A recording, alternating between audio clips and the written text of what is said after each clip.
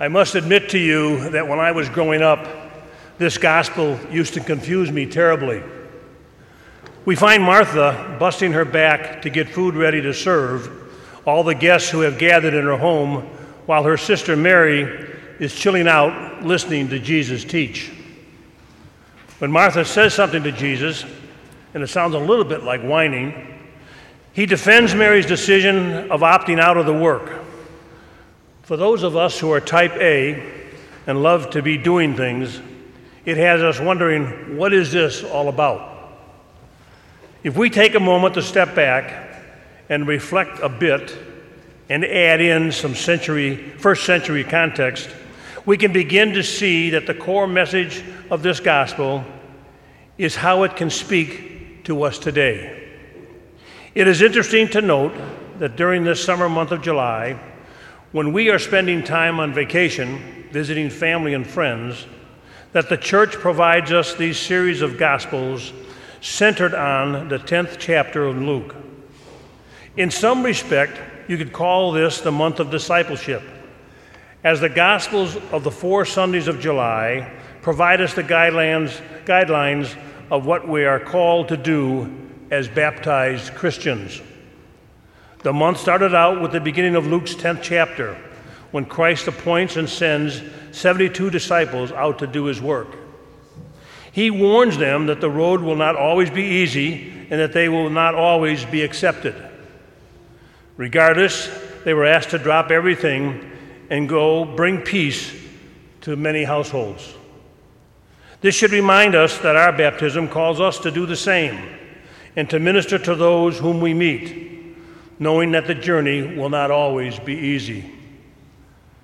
Last week, Luke's gospel gave us the greatest commandment, that we are to love the Lord our God with all our heart, our being, our strength, and our mind, and that we are to love our neighbor with mercy and compassion, even those that are different than us, those whose skin colors and physical appearances are different, those wanting to be better their families' life experiences, the homeless, the physically, mentally, and emotionally challenged, the GBLTQ community.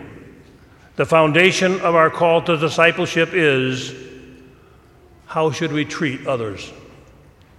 Skipping this week's readings for a moment, next week Jesus teaches his disciples how to pray to the Father, giving us the prayer that we shall recite to this day. During these weeks of July, we are given the basic tools of discipleship. We are all called forth. We are given the foundational commandments and are taught how to pray to our God. Having said all of this, how does today's story of Martha and Mary fit in? The Word of God is for all. There is no separation of men and women. Since this is first century Jerusalem, a time when the Torah was never taught to women, it's important to note that in 3 instances Jesus is acting contrary to Jewish cultural norms. Jesus is alone with the Jewish women who are not his relatives. A Jewish woman serves him food, and lastly, Jesus is teaching a woman in her own home. By his behavior, it is clear, underlying message that Jesus is giving to everyone.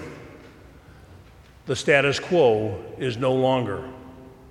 By Jesus telling Martha that Mary has chosen a better way by following Mary to be sitting at his feet, he makes it very clear that all are called to hear his words.